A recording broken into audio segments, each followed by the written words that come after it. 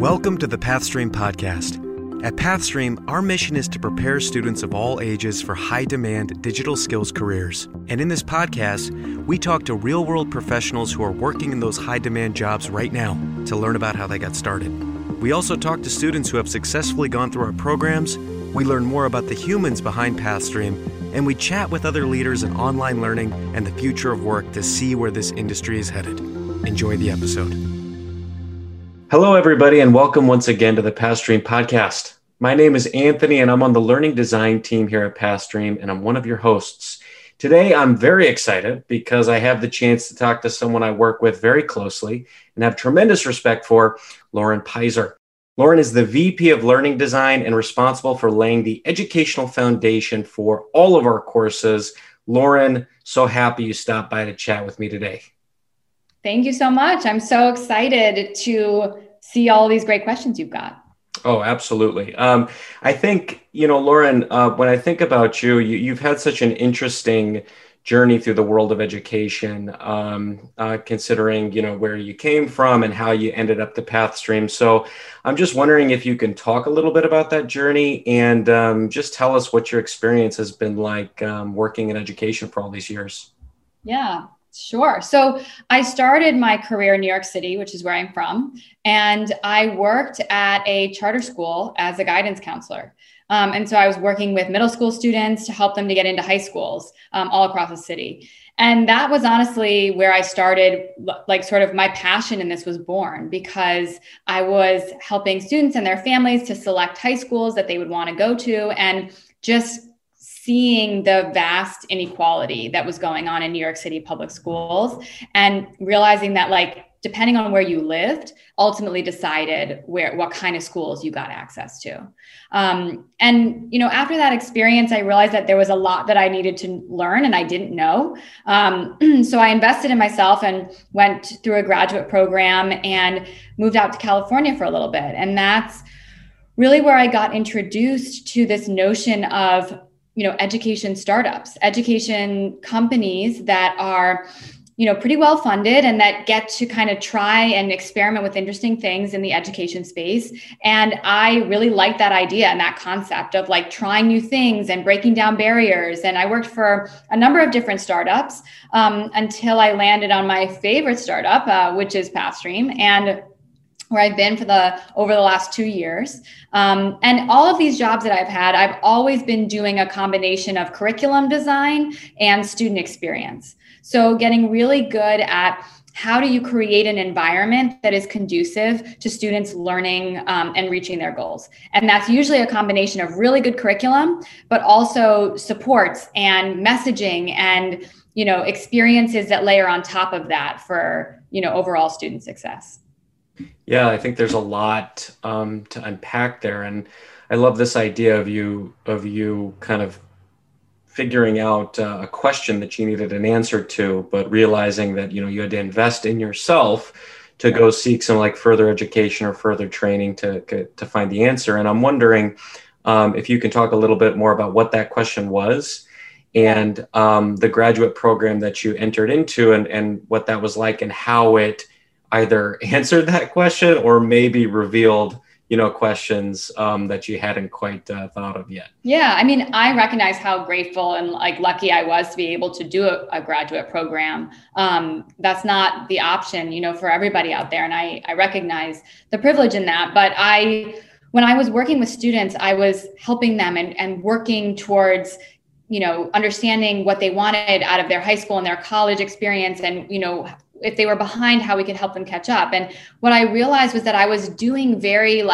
manual solutions to really much larger systemic problems. And I felt like I was maybe helping, maybe very sort of incrementally. And I just felt like there's got to be a way that I can work at a systems level in addition to helping people, because I always want to do that in any job that I do.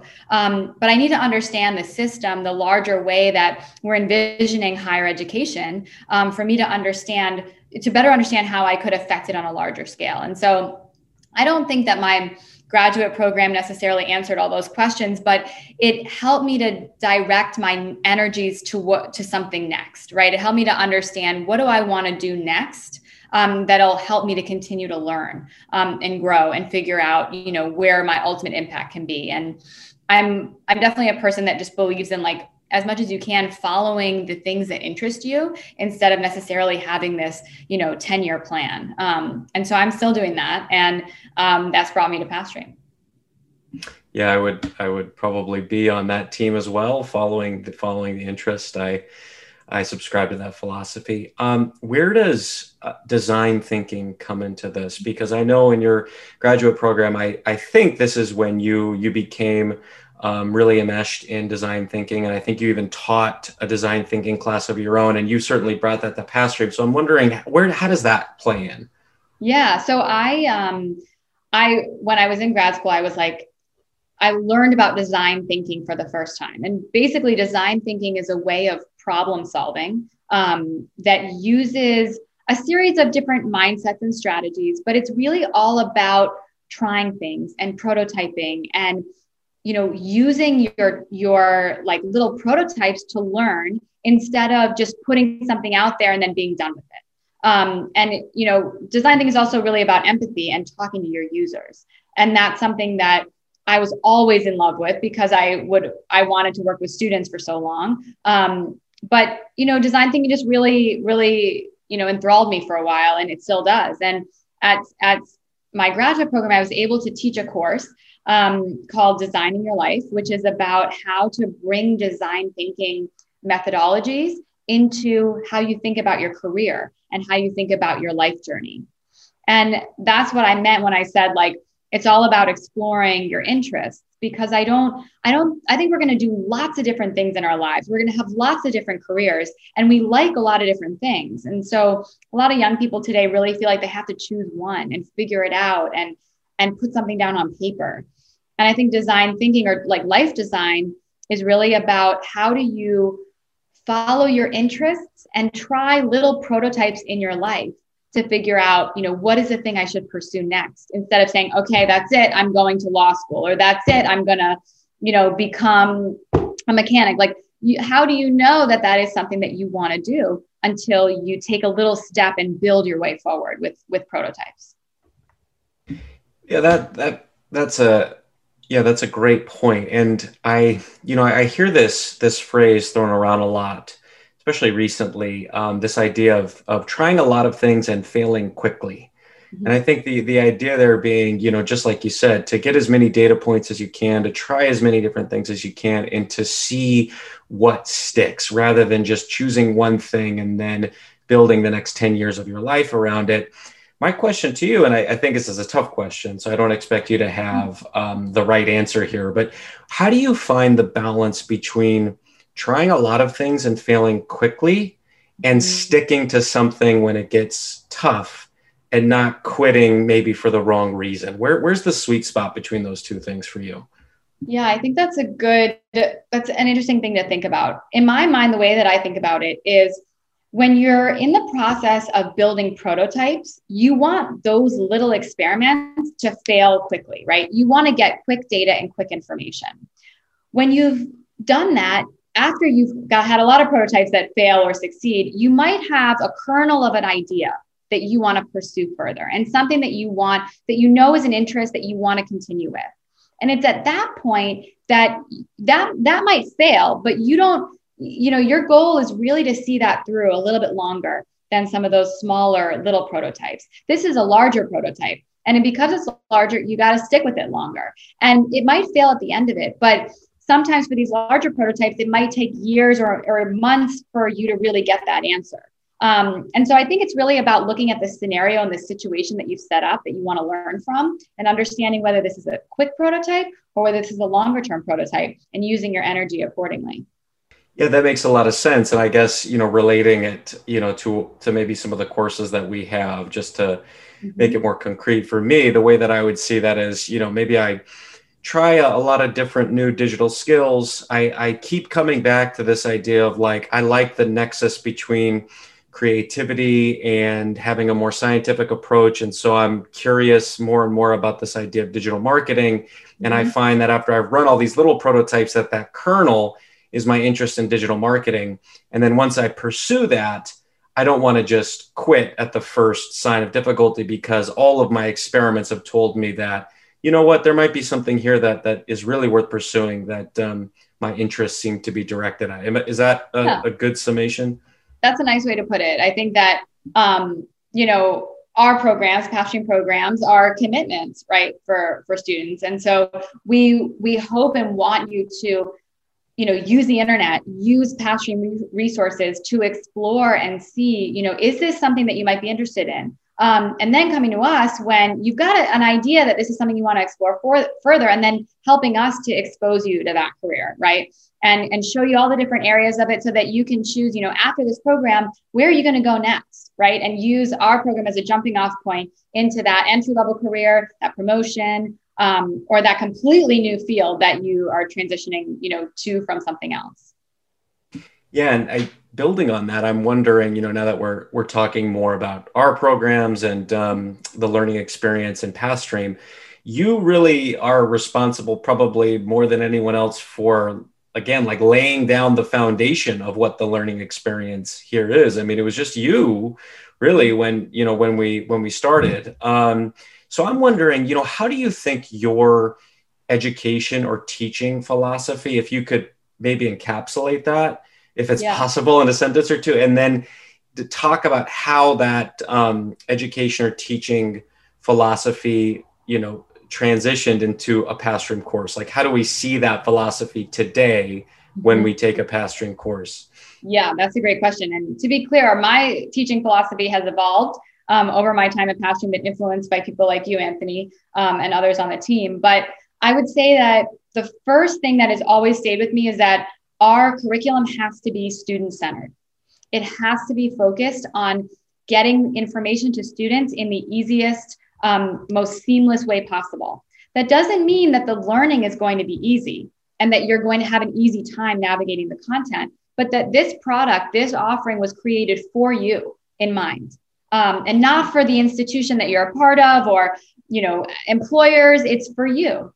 And so that the way you see that is in the way that we try to write our instructions and formulate our content and lay it out on the page, from the words to the videos to the way that you go into the platform and you see your course laid out in there. So it really is meant to encompass all aspects of the learning experience. But, the second sort of tie into that is that the student-centered content is based in the real world, and that it is teaching you exactly what you need to know. Because, higher education, traditional higher education is wonderful, but a lot of times it's teaching you things that you don't have to know on day 1 of the job or day 10 of the job. It's teaching you different theories or philosophies. And while we incorporate a lot of that into Pathstream content, it's not the first thing you're going to do. The first thing you're going to do is learn how to use the tool on the job, because that's what you have to do as an entry level or person starting their career.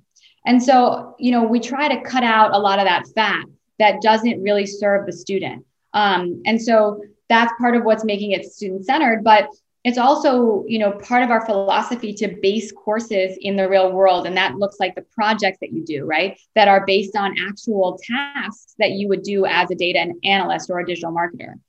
And then the last thing I'll say is just that we work really hard to make our content active versus passive.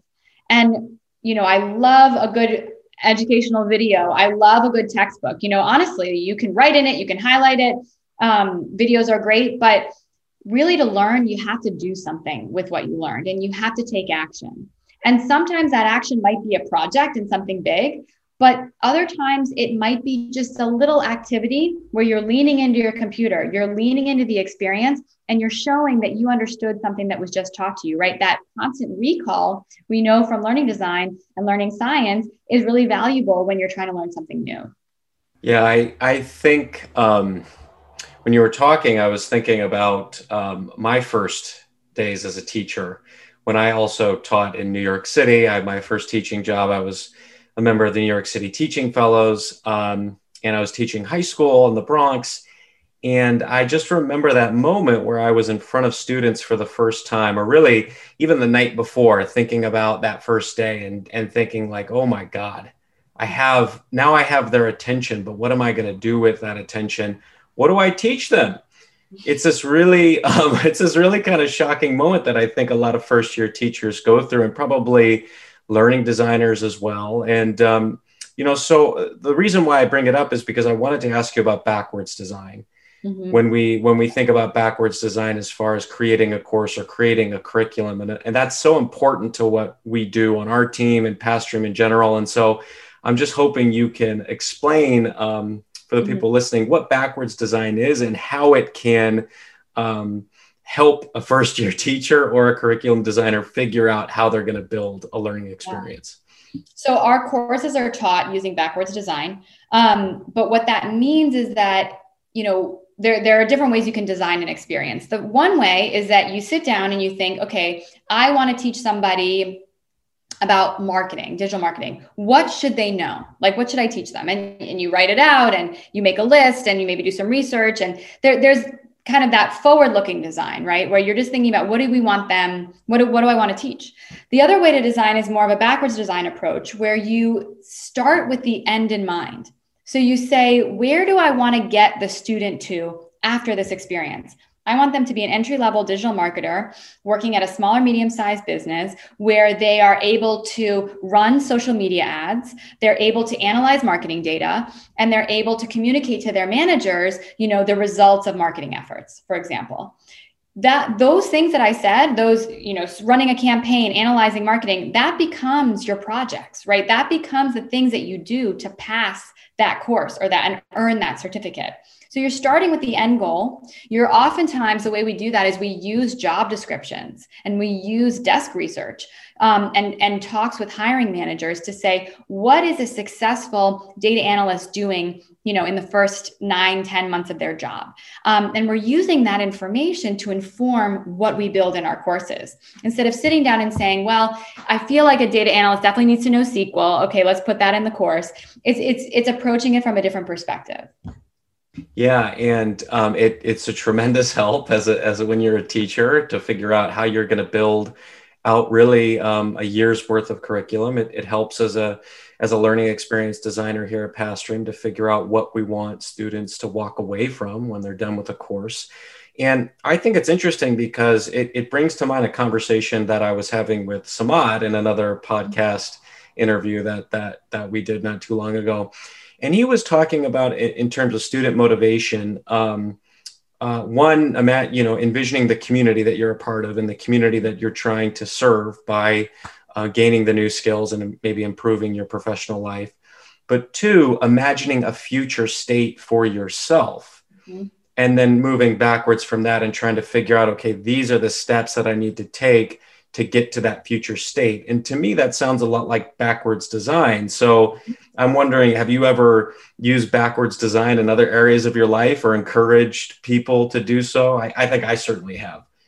I think it really dovetails nicely with what we were talking about with design thinking, because design thinking is a way to build your way forward by kind of trying out small things and then saying, you know what, I'm going to take some time to pursue this because I've gotten data, I've talked to people, I figured something out about what I want to where I want to go or where I think I want to go. So I'm going to pursue that. And I think that with backwards design, you're looking at this situation and saying, okay, I have an idea of where I want to go. And now how can I organize my efforts, my next set of prototypes, right? So that I can kind of get to that next place. And so, you could see backwards design as kind of continuing on the process of a lot of design thinking efforts. And yeah, I think that in terms of my personal life or my other areas of work, I think about it in terms of when I'm designing trainings for the team or when I'm designing and thinking about the experience of the Pathstream team, right? How do I want them to feel? How do I want them to be able to design curriculum? It's the same process, right? So it's showing kind of here's the way the curriculum is going to look and how it should look in terms of all of our teaching philosophy and how can I get this team there and how can we get there together?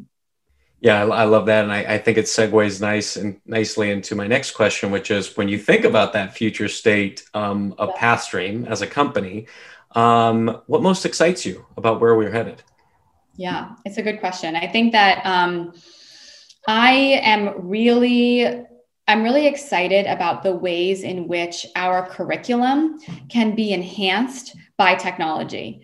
What I mean by that is that, when you go into a Pathstream course, you experience our platform, right? You experience our interface where you see our lessons and the labs environment and the quizzes and the projects. And I want to really think about how we can use technology and engineering and product to take learning to the next level, because words on a page you can do a lot with words on a page, but when you've got this really interesting environment, a technical environment around it with different features and different ways that you can augment the learning experience, that's really magical, right? That's where really things can get off the ground. And so I'm really excited to think about what features we can build in our platform that enhance learning. I'm really excited about how we can build new content in other areas, right? New academic areas, new learning areas that would really serve students today. And also, thinking about how we connect students to one another, right? And that's something that we do a little bit of at Pathstream, but it's certainly an area where I'd like to think more of like, how can we create a community of Pathstream students that can not only support one another, but can support us in helping us make our programs better and more efficient. And so there's a lot around community that I'm looking forward to. Yeah, I think me as well, like community connection. I mean, that's really what this podcast is about to a large degree. It's to show, our students, hey, these are the people that are behind Pathstream. This is how we think. This is what we're passionate about.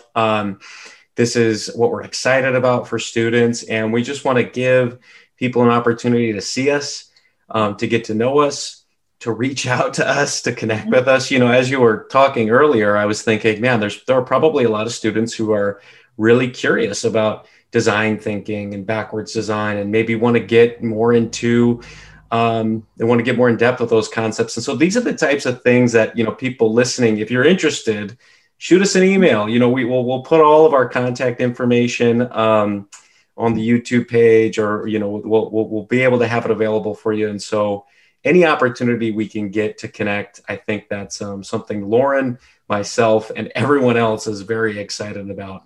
Lauren, it's getting late. We can see that it's dark in San Francisco, so it's been a long day. I don't want to take up too much more of your time, but I always like to end these with a burst of optimism. Optimism is something that I think we all would like a little bit more of these days. And with that, I'm going to leave you with this question. Please take it any way you'd like. What is the nicest thing that someone has ever done for you?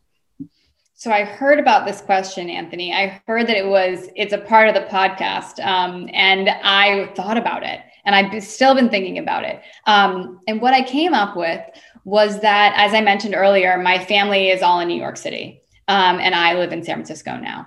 And my mom is she loves coming to visit here, and I get to go see her, but I know that it's sad for her that I'm not there with her in New York. And so one of the nicest, kindest things that she's done is honestly, like, encourage me to be here, right? And encourage me to be in another part of the world pursuing something that's interesting to me and that I'm passionate about. And letting me do that and encouraging me and not, nagging me too much to come back home. And so that's just a real show of kindness, I think, at the end of the day, of someone really wanting you to prioritize your growth, your learning, and your development, even if it means that, it's not as good for them. So I'm very grateful for that. Shout out to Lauren's mom. That's great. Yeah, I think, obviously that's the sign of a great coach, a great mentor, a great teacher, great parent. So wonderful way to end the episode. Lauren, thank you so much for taking the time. We got to do it again. Thanks so much, Anthony. Wonderful hosting. Right. Thank you. Okay. Bye-bye, guys. Bye. Thanks for listening to this episode. If you'd like to learn more about Pathstream, please visit pathstream.com or follow us on social media. And if you think you might be interested in starting a Pathstream course, visit pathstream.com/programs. That's pathstream.com/programs. Until we talk to you again, happy learning.